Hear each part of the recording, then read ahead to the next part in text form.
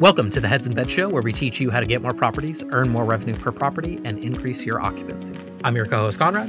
And I'm your co-host, Paul. Hey there, Paul. How's it going today? Oh, just another wonderful Monday morning here. Just trying to not a whole lot new, I guess. We get closer every time we record. It's just one more week to the end of the summer, and it just makes my skin itch a little more. We got to have kids going back to school almost for you. What's the timing on that right now?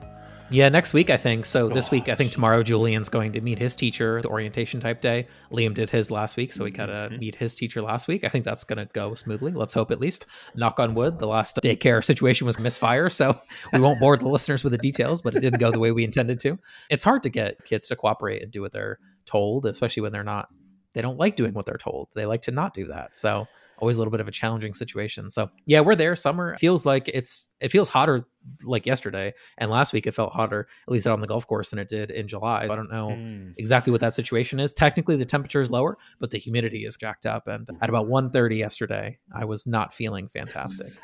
It's always strange when you're on 17 and I have one of these big cooler drink type things. Oh, yeah. And I think I've gone through 3 Gatorades and I haven't gone to the bathroom one single time. And I'm just drenched in sweat. And I'm just like, the ball flies a long way. So we're just rolling with it.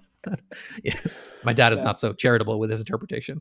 I don't think I'm going to come out again till fall. I love it. It's always a little bit challenging. That's legit there. We're back in the 60s. So I don't know, but probably just for today, and tomorrow we'll be back into 90. And God, I love weather these days. It's just so predictable and everything. Variable. Yeah. We've got to turn the page, unfortunately, to something pretty unpredictable, but it does tie into marketing minutes. Obviously, our thoughts and our consideration to all the people out there in Maui and what they're going through. It's absolutely brutal. And some of the images and things like that I've seen have just made me tear up. I've never been to Hawaii. I actually know a lot about Hawaii for someone that's never been there because I had a large client there for almost 4 years. So I've studied all these islands and I written content about the island too, way back in the day, different islands. And I feel like I know the area a little bit, even though I've not been there. But obviously what they're dealing with is tough. We'll actually put some links in the show notes. I've seen some different GoFundMe/approved fundraiser things. I think I caught one for Coconut Condos, who I think was previously a Ventori partner. We'll put theirs in the show notes so people can certainly donate if they want to. But I think, Paul, you had marketing context from this whole situation that's going on, and I'm curious your thoughts on that. Yeah, so I think anytime we get into these natural disaster things, there's that what's going to happen to bookings, travel. We're in this space. This is what we do. Yeah. And Airbnb, as they did with COVID, went through and it looks like they've given all of their guests a full refund on those bookings. And it looks great on paper. It makes everybody, all those travelers, feel good. But for those property managers, and we've talked about it in the past, that's revenue that's now off the books. That's something that I understand that Airbnb plays the role of the supplier or how they perceive themselves, but they're a marketplace. I think you can make the argument that they maybe overstepped, or that when they make these decisions, they're overstepping the role of the marketplace versus that of the actual property manager or the supplier here. It is. I can't imagine being in the position of all of these property managers that are going to lose all of that revenue, all that income right out of their bank accounts in some cases, probably. For people who are cash flowing a little, depending on how you cash flow, if you're a little tighter, if you're a little more loose, if you're month to month, this probably had a pretty big impact on you. Again, continuing the thought process of, and I'm sure we'll talk about it again in the future, but that distribution versus marketing versus where do you want to have those bookings coming in, and your relationship with Airbnb and those other OTAs is very important, and understanding how it could impact you, not just in the good times, but the bad times, I think is certainly important here. But what are your thoughts on this? I know it's been a little while since you've been affected directly for your partners, but what do you feel? How do you feel about that? Yeah, I think it's a no-win situation, to be honest with you. I tend to lean towards Vrbo's angle, right? Because obviously no one wanted this to happen, right? The guest didn't want this to happen, the owner didn't want this to happen, etc. But there is a lot of consideration that needs to be given to the fact that we have policies and procedures for when this does occur. And most of our clients offer travel insurance, trip insurance type things for the fact that you booked a stay. So for Airbnb to unilaterally flex themselves to make themselves look good, sure, it makes them look good. And I'm sure the guest has a lot of loyalty in this situation. But I don't know if it's really best for the actual ecosystem, the health of the our business and the health of what we do long term when they've done this. And COVID was the most extreme example. It's been a few years, so maybe that's just faded from memory a little bit, where the amount of money they took from some of our clients during the COVID cancellations was extreme. And now looking back on it, look, this isn't a show about that topic or anything. Let's be honest, it was probably unnecessary. Much of what they did, much of what they canceled and things like that. Correct. They could have been perfectly safe stays by being and standing in a freestanding property and driving from their house, whatever. It's not even really the topic for right now. But in this situation, I think them not making any money off this scenario seems like a very fair angle to or approach to take, as Verbo's done, from my understanding from what you shared with me. But the approach of, we're going to take all this money out of the host's or property manager's pocket. Look, they may think they're hurting some large company. Maybe that's fine in their bucket, but there's plenty of single property hosts that is not going to help them. That's not going to be the right thing for them to do. And it's going to put them in a tough spot, especially given what happened. Imagine your property burning down, and to add insult to injury, Airbnb is going in there and topping off your bank account and removing a bunch of money from your bank account, on top of what you're going to have to deal with to try to even consider, I don't even know, rebuilding, or at least trying to do an insurance claim or something like that for your property. So I have a hard time supporting that approach, to be honest with you. Yeah. And I will say, shout out to actually the island of Maui, for reducing, I think they just eliminated, I don't know, in the short term, reducing their long term or their short term ban of sorts. Before it was nothing under 30 days. So they have rescinded that to allow people who are trying to recover here to have homes, short-term homes, short-term living accommodations and stuff like that. But yeah, it's when the municipality or something takes the right step forward, and Airbnb, the big national player, maybe doesn't help. It's a lot to add on there and pile on, but that's okay. Yeah. So anyways, like we said a minute ago, we're going to link the Coconut Condos Ohana Relief GoFundMe. I just found the link, so I'll put that in the show notes. As of this recording, we record Monday mornings. It's already raised $84,000 of their $100,000 goal. I will chip in a little bit after we're done recording here to try to get it a little bit higher. And there's been a lot of industry folks in our space have donated, and I can see their comments and their donations on the page, which is fantastic. So certainly all the best to those people. And we'll try to, maybe if we can find a way to promote them down the road. And if there is a path for people to go back there, because that's obviously a core part of that market is tourism. And for the people there, obviously it's tough for sure. Absolutely. Yeah. We'll try to turn the page. I know it's hard, but our main topic today is about paid search strategy. So we'll go in that direction. We're back on the DUD or STUD train. So that is the approach that we're going to have here. So this was, if you haven't heard the first episode, you can go back and listen to it. We talked about more like the website design side of things, the vacation rental website design side of things. And we talked about, is there certain elements on a website, or in this case today, we're going to talk about the way you set up an account that's a DUD, which is kind of a bad idea, don't do it, or a STUD, which is fantastic, is going to perform well, it's a good idea, and you should do it. So today we're going to be a little bit more focused just specifically around paid search. When I say paid search, I mostly mean Google Ads, but we'll even maybe paint some context around other search platforms as well. They are out there. Yeah, Paul, do you want to take the first, pick your poison, do you want to take the first DUD or STUD bullet point here and get us running, get us off running? Let's do DUD. Let's do the first DUD, and we're going to do not reviewing search terms, because I think that this is probably one of the things that has the most impact on how you're actually spending the budget. It is. For those who aren't as familiar, you put in keywords into Google, and what you actually get served up for or displayed for is going to be a little different there. So wait, it's not the same? Don't show me for that keyword? What? I know, right? It is. I think the search terms, that's the actual output, what the searchers are actually putting in. So if you're not looking in and just assuming that, hey, I'm getting all these exact keywords that I put in, there's probably a good chance that you're getting, and it varies. Maybe you're getting, if you're doing on the owner side, you're getting more guest related terms. If you're doing guest side marketing, maybe you're getting more branded terms. Maybe you're getting branded terms across the board in campaigns you don't want it. But you really want to understand whether Google's taking liberties, if you're doing a broad match or a phrase match approach. It's really the true understanding of how the campaign is performing. You can look at the metrics, the KPIs and stuff like that, but the search terms is really number one of what you're getting out of it. What people are searching to get to your website, your landing page, your XYZ area. And it is, if you don't know, you're blind to the intent that people are taking to get to your site. So I think it's one of those that Google doesn't do us any favors at the same time. They're not giving us full visibility typically. It varies. I have some accounts where I see maybe half of the search terms that I get total clicks for. Some are maybe closer to 60 or 70 or 80%. Some are closer to 10%. That is a report that is very beneficial. It's just a matter of how much Google's going to give you there. So thoughts on the search terms there, Conrad? Anything to add in there on the DUDs there? Yeah, I guess it was number one on my outline for a reason as well, which is that this is, I think, because two things are happening simultaneously to make this just a dud part of running BC ads right now. Number one, Google is aggressively pushing you in the interface towards using broad match keywords, which are going to naturally lead to more and more irrelevant search terms over time.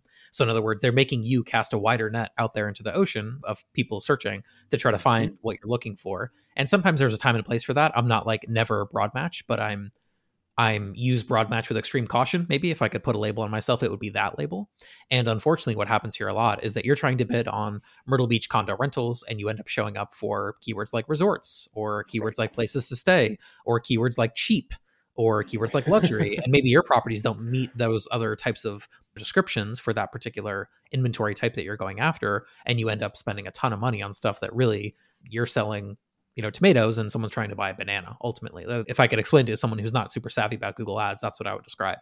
You think you're marketing and bidding on people looking for tomatoes, and you're instead showing what people are searching for bananas. And that's very challenging.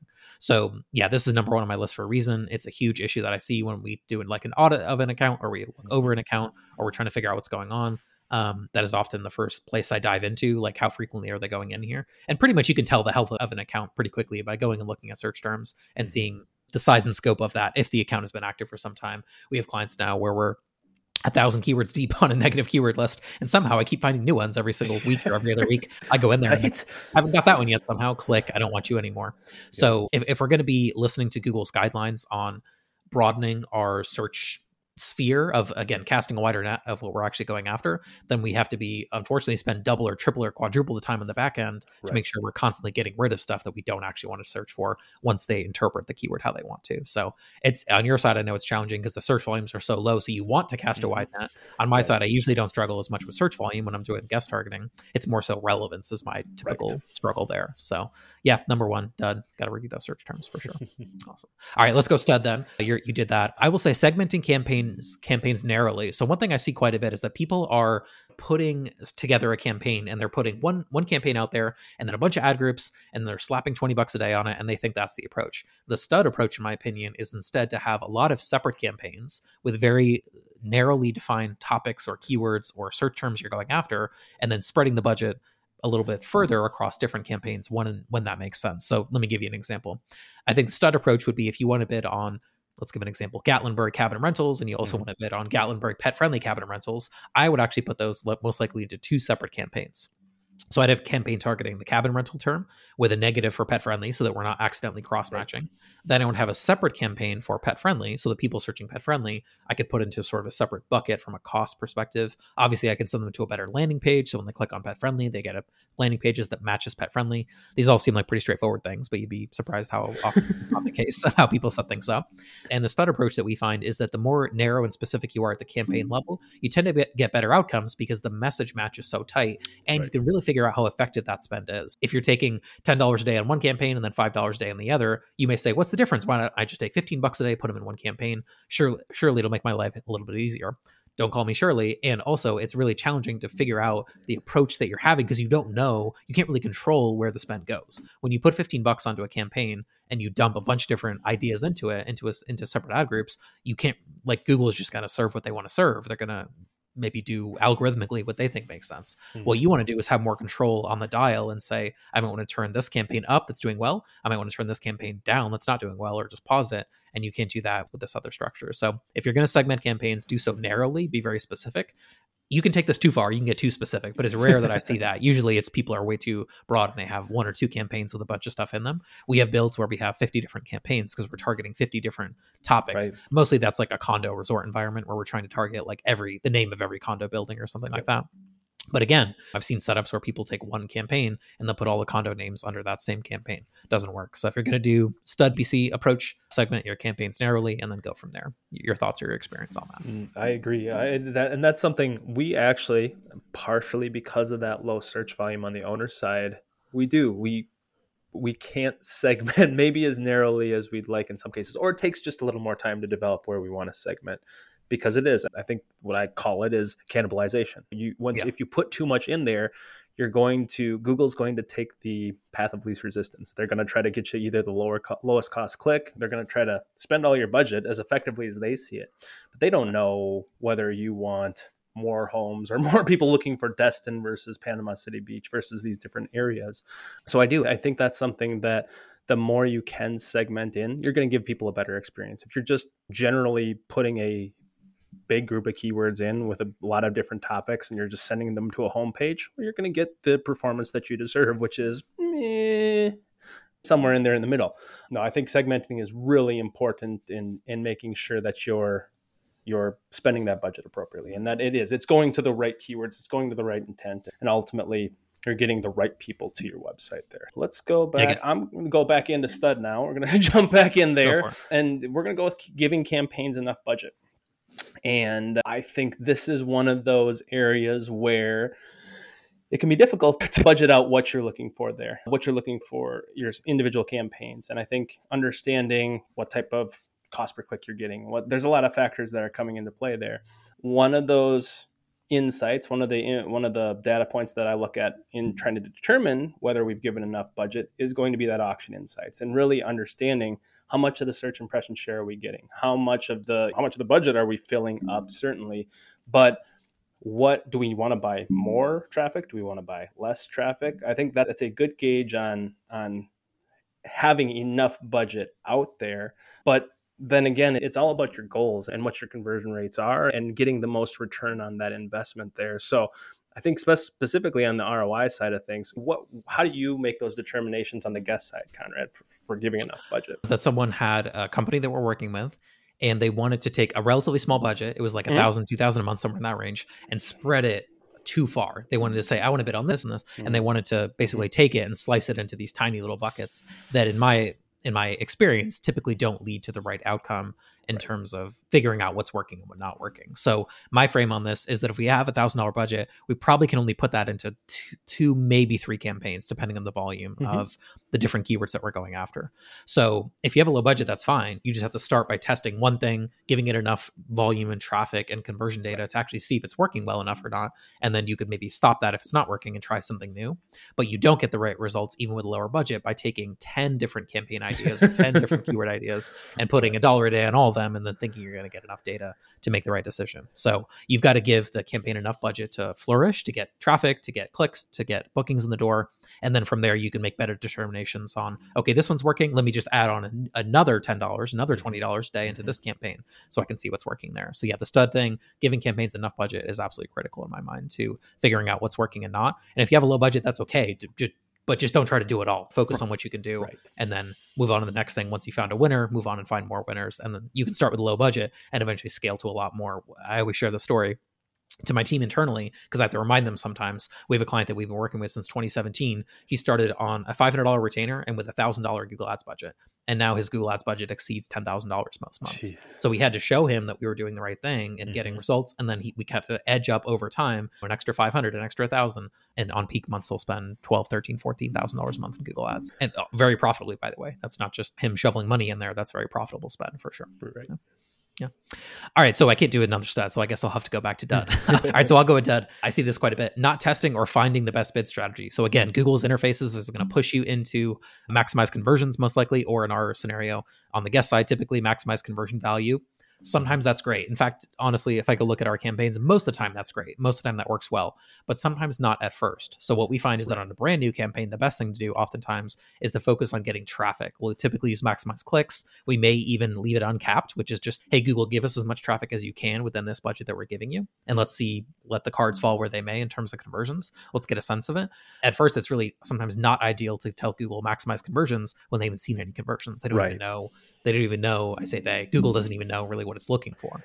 So at first, you may have to find a more simplistic or suboptimal bid strategy is actually the right play. And then over time, you can swap it into maximize conversion value. Once you've seen 10, 20 bookings come from a campaign over a few month period, I find that those tend to perform better, but you can't just follow like a playbook. Like I saw the PC checklist from another agency, not really in our space, but from someone else who does PC work. And they were just like, flip every single campaign to this bid strategy. And I'm like, maybe not. Like we have to sometimes test it and see what's working best before we actually go down that path. So again, Google's interface is going to, I don't want to say trick you, but it's going to encourage you to do certain things, which sometimes don't actually lead to the best results. You've got to have the mind and the awareness to say, I can't just do everything Google says maybe automatically. I need to put some thought into it and maybe consider testing other ones. But that particular one that I find is most extreme is on a brand new account, brand new campaign with a small budget. We've just got to get traffic at first, and usually that's best done by maximize clicks in my experience. So I don't know what your thoughts are here on the owner side or just generally from bid strategies standpoint. Yeah, bid strat. I mean, it is this. I can remember getting on a call with Google like long ago when they were first doing the maximize conversions. That was the beta, not all the other betas they've done since then. And I remember just because we were running, this was on the resortsandlodges.com side of things. We were running 600-700 campaigns in that single account. So they had a lot to choose from. But we did tests on probably 10 or 15 campaigns and really did our due diligence because we wanted to get the best performance possible. And I think it was one of those things where we did A/B testing, we did experiments, and every time we did them, and I continue to try to do them, we just couldn't find anything that was statistically significant as far as this bid strategy is better than this strategy. Not saying that you shouldn't be testing and doing that, but it is. You really want to go through the experiment process, even if it means increasing that budget a little bit in the short term to give enough budget to be able to see what strategy is going to work best for you. I think the key with maximize conversions is something we're going to talk about a little later is making sure you have your conversions tracking properly, your detailed revenue conversions and all that other stuff. But I think that it depends. You can choose any of the bid strategies that you want to, and certainly some of them might work well in specific verticals, specific industries, stuff like that. But don't just stick with it universally. I would say long term, test it, try it, just like you're saying, whether it's quarterly, monthly. I would make sure anytime you're doing this testing, give it the time. Don't just test it for a week or test it for 2 weeks and say it didn't work or it did work. You have to make sure anytime you're testing out those bid strategies or doing any experiments of any kind in Google Ads, give it the time to let it work and to allow those results to become statistically significant there. So that's all I got. Yeah. And unfortunately, it's really hard to do that at low budget levels. So that's one thing too. Sometimes the clients with low budgets want to get information and data back quickly, but those things are, I hate to say it, they're completely in conflict with one another. Correct. The best way to get results back quickly is to spend a lot of money. So if you have a low budget, that's fine. But you've got to, if you're dialing the budget down, you got to dial the patience way up internally to say, okay, I have to be a lot more patient to figure out what the results are really driving me here. And ultimately, the best thing for you to do may be to temporarily increase the spend so you can hopefully get some better feedback quicker, some better data quicker, and just deal with sort of the consequences of that. If you're not seeing profitability at first, that's common. Like that sometimes happens, but you have to figure out how to get there. And usually that might mean spending unprofitably for a few months until you find out what's really working well. All right, I'm going to hop back into too many broad keywords because I think that's another big old DUD thing to talk about. It is. And I've tiptoed along this line, I would say, on the owner side of things, just because there is such low search volume. And every once in a while, there's a consideration to make there of, do I go to broad match or do I go back to phrase match or how do I extend that further? I think the downside with broad match is you're giving Google the keys to the castle, the keys to the car.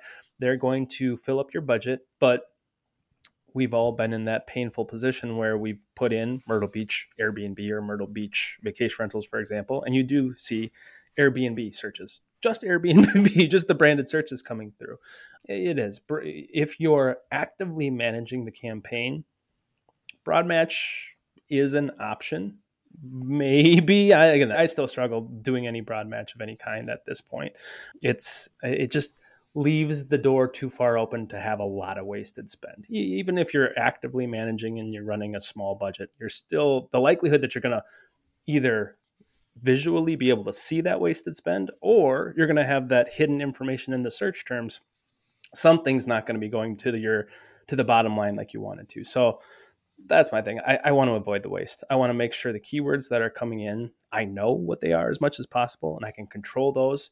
Broad match really takes away that ability. So that's short and sweet there. What are your thoughts on, you touched on, you use them a little bit, but what are your thoughts on it? Yeah, I just think because it's the default, people just tend to put too many in there, and they tend to use them initially at all. So my general approach, I shared earlier, max clicks is my general bid strategy at first. My bid strategy at first also tends to be phrase with 3, 4, 5 perhaps keywords per ad group. It's going to be very tightly focused. And then over time, it tends to expand a little bit.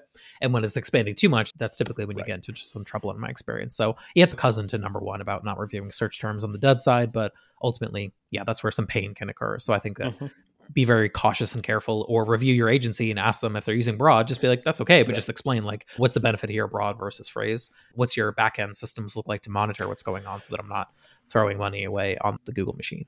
Yeah. Correct. Yeah. Easy to do. Okay, awesome. All right, so mine then, I think I'll go back stud direction. Targeting ads correctly. So we talked about segmentation earlier, which is what you decide to actually bid on. Targeting, in my opinion, is a little bit different, which is where do I want my ads to show? And when I say where, physically, like where is someone actually located?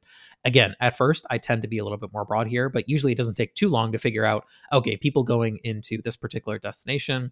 We have a client in Broken Bow, for example, are coming within a very tight radius. It's a 2-hour, 3-hour, maybe a little bit more type radius. Parts of Dallas-Fort Worth, some parts of Oklahoma, a little tiny sliver of bordering states sometimes get put into that bucket, but we don't really need to go target California or Florida or Massachusetts. Those people just don't go to Broken Bow enough for it to actually make a meaningful difference for our advertising. So this sounds relatively straightforward, but again, once you have enough data, just going in there and making sure that the tracking is targeting people who are the most likely to book. Every once in a while, I see like an egregious example where ads are showing in India, or people's ads are showing in Europe or Russia or something like that. And obviously they're like, I've never even had a guest from outside of these 4 states. Why would I be targeting ads in India or something like that? So yeah, be very careful there. Google tries to trip you up, I swear, on the location targeting. You want to choose not what people are interested in, because their search term would indicate that they're interested in pick your destination here, but where they're actually physically located. That's what I'm interested in. They could be physically located in North Carolina, and they're likely to come to Myrtle Beach. That's a common thing that happens.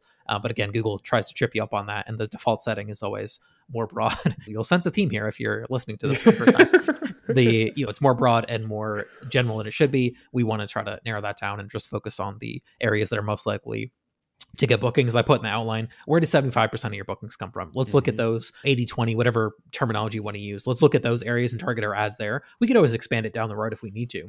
Not to go back to Hawaii, given where we started this episode, but when I did work on the FC account for Hawaii, sure, a lot of people come from California and British Columbia and the west coast of the US, Oregon, Washington State, etc. But they got a lot of bookings from the East Coast as well. So that one was harder because people will come to Hawaii from all over the country. It's kind of this bucket list type destination, bucket list type place to go to. So they tend to have a much wider set of people traveling in, just given the nature of that destination. But most clients we work with in most leisure markets, that's not the case. It's usually drive to, or if it's fly to, it's from a few markets. It's not fly to from all over the place inside the country and internationally. That's pretty uncommon. So yeah, be very aware you're targeting geographically. Go ahead. Certainly. It's going to happen on the Hawaii train as well. We were working with a luxury hotel, and that was the first time I had to build ads to go be served up in Japan and Australia, because that's where a third of their bookings were coming from. And they had to devote a pretty solid amount of budget to that area, because you're not going to rely on the domestic. And at that point it was 2019, 2022. So there are some other factors there, but it's really understanding. I think that's where just understanding not just the way your digital is working, but understanding the way your business is running and having that CRM information of where are your guests coming from, because that's going to help educate where you're going to put those marketing dollars down the road. It's not just giving people a better experience on the guest side or traveler side, which the CRM is important there, but that's just more insights that we can use, bring into the digital strategy, and especially on the targeting side of things. Yeah, we're not wasting money. We've talked about not wasting money on bad clicks for keywords. This is not wasting bad money on clicks for areas where people just aren't going to travel to your location. How's your Japanese, by the way? Solid. It was good. Google Translate was my best friend, and then it took about 4 rounds of revision with the hotel themselves saying, nope, that's not the right context. Not even close. Okay, thank you very much. 30 character limit to yourself. Yeah, awesome. Yeah, I couldn't tell you one Japanese word. I don't think I know any, so that would not be the play for me. No. All right, go ahead. I think it's your turn. Sorry. Let's see here. Detailed revenue conversion tracking, stud things.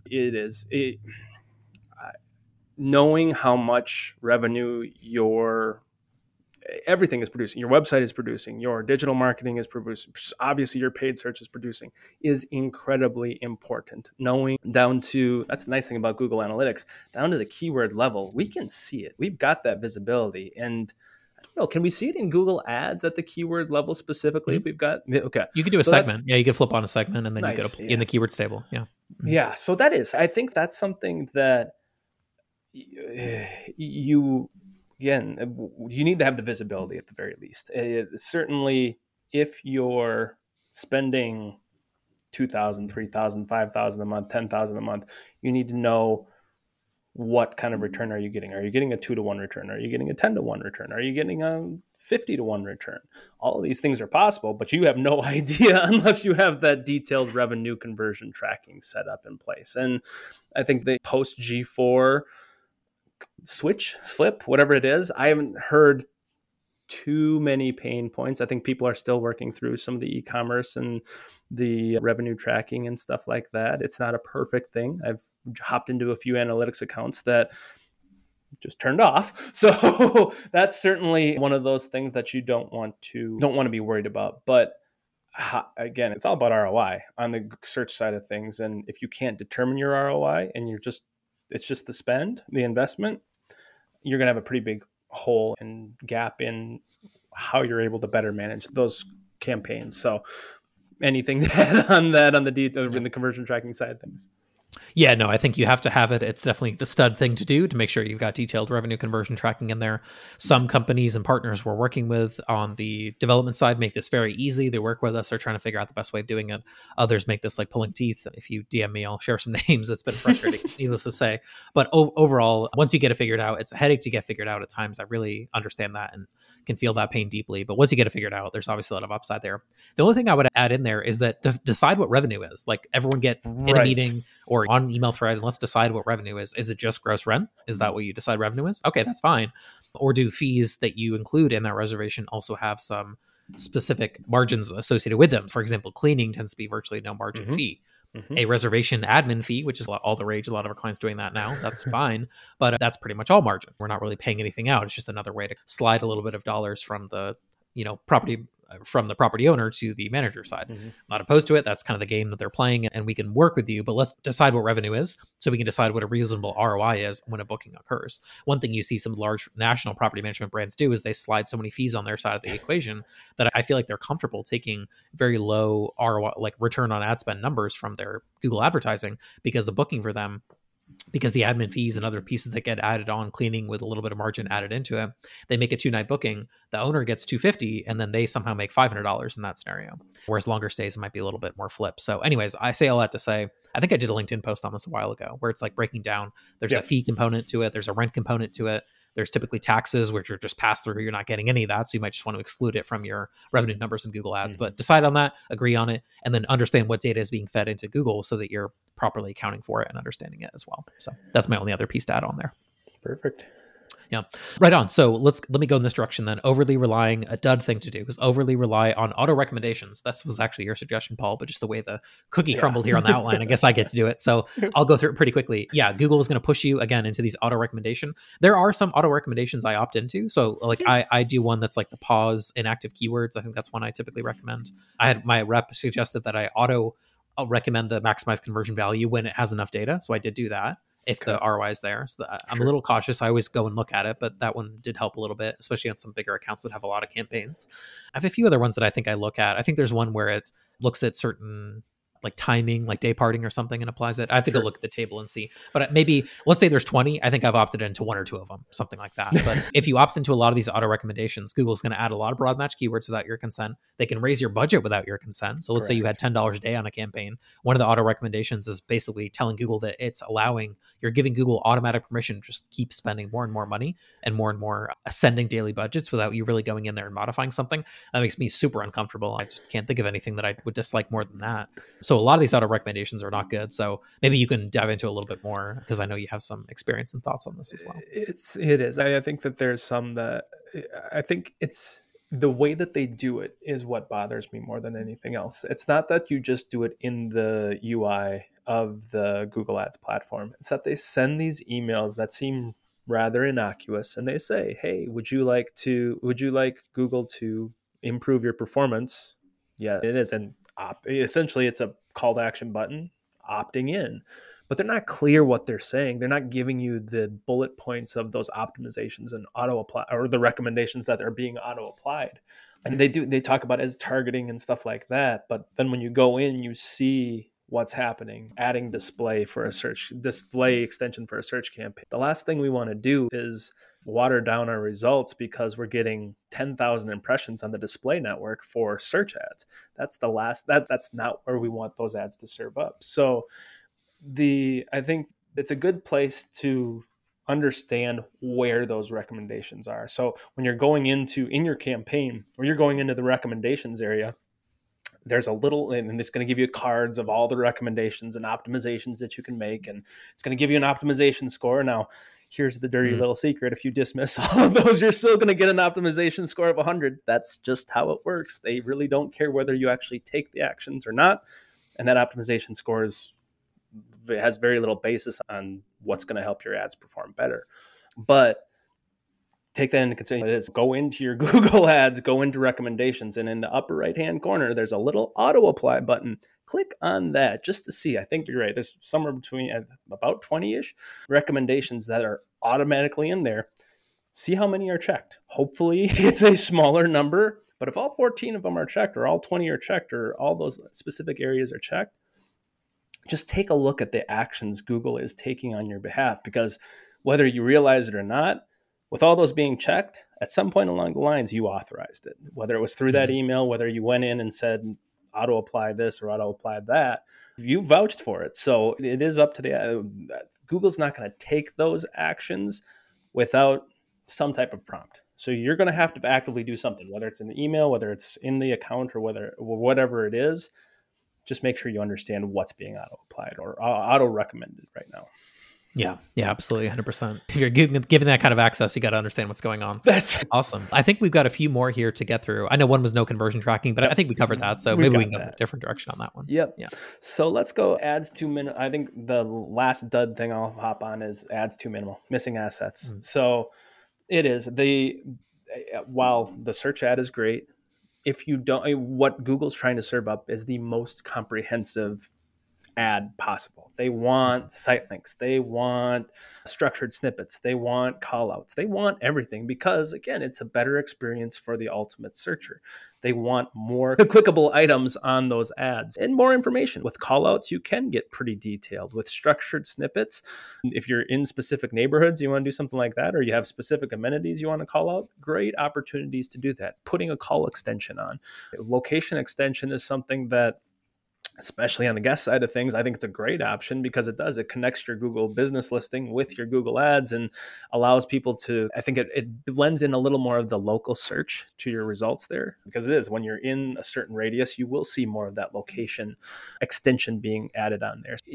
As comprehensively as you can build it out, even if it takes a little bit of time, I promise it's worth it, because the quality score will improve. Overall, holistically, Google will try to serve up that ad more frequently. You'll probably see a higher click-through rate with more of those extensions and everything added on there as well. And I didn't even mention the image extensions, but those are obviously important as well. But it is. How do you have a checklist for how you're building out those ads as far as extension goes when you're building those out thoroughly? Yep. Yeah, my logic is certainly put all the relevant ones in there that you can. We don't end up putting every single one in there typically, because sometimes it's just not possible. There's not always, like, lead ads, the lead ad form, for example. We rarely use that. I think there's a time and a place for that on the owner side maybe, but you got to set up a lot of infrastructure for that to work. So there's a few that we skip, and if someone's listening and they're a client, like, we probably skip them on purpose. But for the most part, I think you should be filling out site links for sure, structured snippets. The phone, a lot of people call from Google Ads. We're surprised by that. Yeah, that number is declining over time, but sometimes I just forget how frequently that action occurs. People are just using the phone option to call, or phone calls from website. We track that as well. Excuse me. And that does make a big difference in my experience for sure. So yeah, you want the ad to be beefy, a nice big ad. The bigger the ad is, the more clicks you're going to get. It doesn't even take a lot of advanced reasoning to figure that out. So yeah, one thing that I see again on quickly set up accounts, is just they don't really have anything. They have an ad, they have a few headlines, that's it. They don't go through the effort of making the ad really fleshed out and full. And that does help increase the number of people clicking on it and increase the number of traffic that you're going to get from it as well, in my experience. Yeah. Let's see if I can bring us home here with STUD. So STUD, using budget pacing tools to evenly spread your spend through the month. So we've talked a little bit about having a low budget or whatever budget you may happen to have. You got to spend it logically and evenly. Mm-hmm. And one thing that's really hard, there's really not a tool inside of the Google Ads interface natively that makes this easy. You can set a daily budget, but then you might have a day where you spend half of it. You could have a day where you spend over it because they're fine with that as long as the monthly amount is the same. So you don't really have a good sense just looking at an account quickly, at least this is my perspective, to go, oh yeah, it's the 14th of the month. We spent X amount of dollars. Here's how much we're going to spend, knowing that some campaigns might be ascending, some might be descending. It's complicated. Anyways, a few years back, we found a tool called Optimizer. I will put a link to this in the chat, or excuse me, into the show notes as well, optimizer.com. And I find it does a phenomenal job of helping us really understand exactly how much pacing is going, how much spend is going out, what our pacing is, if we need to bring things up a little bit, if we need to bring things down a little bit. And we control not just budget, but where that budget goes. So if we had, like we were sharing earlier, if we had 10 campaigns that all have $10 a day, some may be getting a 5 or 6 return on money. Okay. Some may be getting a 20-to-1 return on our money from a gross booking perspective. So we might want to take some of those budgets down to $1 a day and maybe leave them active, but come back to them in the future and then put $20 a day on a better campaign. Optimizer makes that super easy. Yeah, we highly recommend that tool. It's fantastic. It probably doesn't make sense until you're spending several $1,000s a month to consider it. But if your agency is using something like this, or if you can use something like this, I think it can make a huge difference. It looks like their plan started at about $200 a month. So I think there's a time and a place when this really does help you out and make things a lot easier from either a time perspective or a reporting perspective or a return on ad spend perspective. I'll put a link in the chat there, but yeah, know your budget pacing, don't overspend, don't underspend. And then I think you were saying too, before we recorded, like the seasonality, like maybe speak on that for a second, the seasonal aspect of ad cost as well. Yeah, I think, and especially we see it on the owner side, but I remember seeing it on the guest side as well, is that there's times where your bookings are good and you don't need to spend. Yeah, on the owner side of things, when the bookings are high during the summer season in beach markets, not a whole lot of people looking to switch things up. Not a lot of people looking to switch to a new property manager. So, typically we're going to keep those summer months a little lower on the budget side of things. We still want to keep a presence. Yeah, never want to turn the digital budget off. That's just too scary for me, but it's a consistency thing. If people are doing those searches, you want your brand recognition to stay out there, whether it's happening 50 times or whether it's happening 5 times, you still want that consistency. So I think understanding the seasonality of when people are doing bookings during February to April, that's usually when people are doing a lot of those summer bookings. So you want to have your budget a little higher on the guest side during those months, if that's what your timing dictates. I think it really is understanding your pacing and when those bookings usually come in. That's when you want to budget your search or any of your marketing efforts to ensure that you're taking advantage of that high booking season, low booking season, high signing season for owners, low signing season. And you're not just putting in $500 a month and running that across the next 12 months. It's fine. Maybe that's all you need, but I truly think that for those people who do that, they see more waste in the slow months, and they maybe run out of budget in those months where it's much more important for them to have that. So when you're putting together a budget, put together a 12-month plan. Make sure you know the ebbs and flows of when the bookings are coming in or when the signing season is, and plan accordingly so that you're spending that budget around that. And the last holiday one for us is between Thanksgiving and Christmas. Take a really close look at what you're budgeting there, just because there might be some click inflation costs there. Yeah, I think it's just like you understand your seasonality just on the bookings themselves. Make sure that seasonality is going into your marketing and budgeting plan so that, again, you're spending right at the right times and keeping that spend a little lower at the other times. Yeah, 100% couldn't agree more. The note about that Black Friday time period up till Christmas, that's when ad costs just get so inflated because everyone on the retail side and the Christmas gift season. So there's clients that get a lot of bookings there for advanced year. So I'll never say turn off ads, but like you were saying, know your market, go look at your historical trends. Do you need to be another Black Friday noise? Are you making a legit offer that people are really going to be drawn towards? Or are you that? Are you noise that actually people don't really are drawn towards, and then you're not really spending your money effectively? Let's just hold those dollars, wait till Jan 1, and then start to deploy them where we might get a better return on ad spend. Because then the retailer just goes whoosh, and the ad costs typically get a lot lower, especially on display type platforms, think Facebook, etc., which we didn't really talk about today, but yeah, right on. Yeah, no, I think that's 46 minutes on paid search. People gotta like that, right? I think so, right? We could go 46 more minutes if people wanted to. We could. I don't think it'd be difficult. Yeah, I think that's probably a third of what we actually wanted to say. But those are some of the highlights. So hopefully you got some value out of today's episode, Dud or Stud, BC edition. So we appreciate you if you've listened this far. We greatly appreciate it. Again, the top link in the show notes is to the Coconut Condos Relief GoFundMe. I just dropped a little bit in there. If you could drop a little bit in there as well, I'm sure it would mean the world to those folks out there, people in our industry that were affected by this. It's horrible. So if we can do a tiny part from afar, maybe collectively we can do a lot of damage in a good way, which looks like that is happening right now on the GoFundMe page. A lot of good stuff coming in. So forget about no review request this week. If you're going to click on a link, forget the review request, click on that GoFundMe and drop something in there if you can. I'm sure it would mean the world to those folks. But thank you. We'll be back next week. We appreciate it. I appreciate you listening, and we will be back next week with a new episode. Thanks so much. Bye.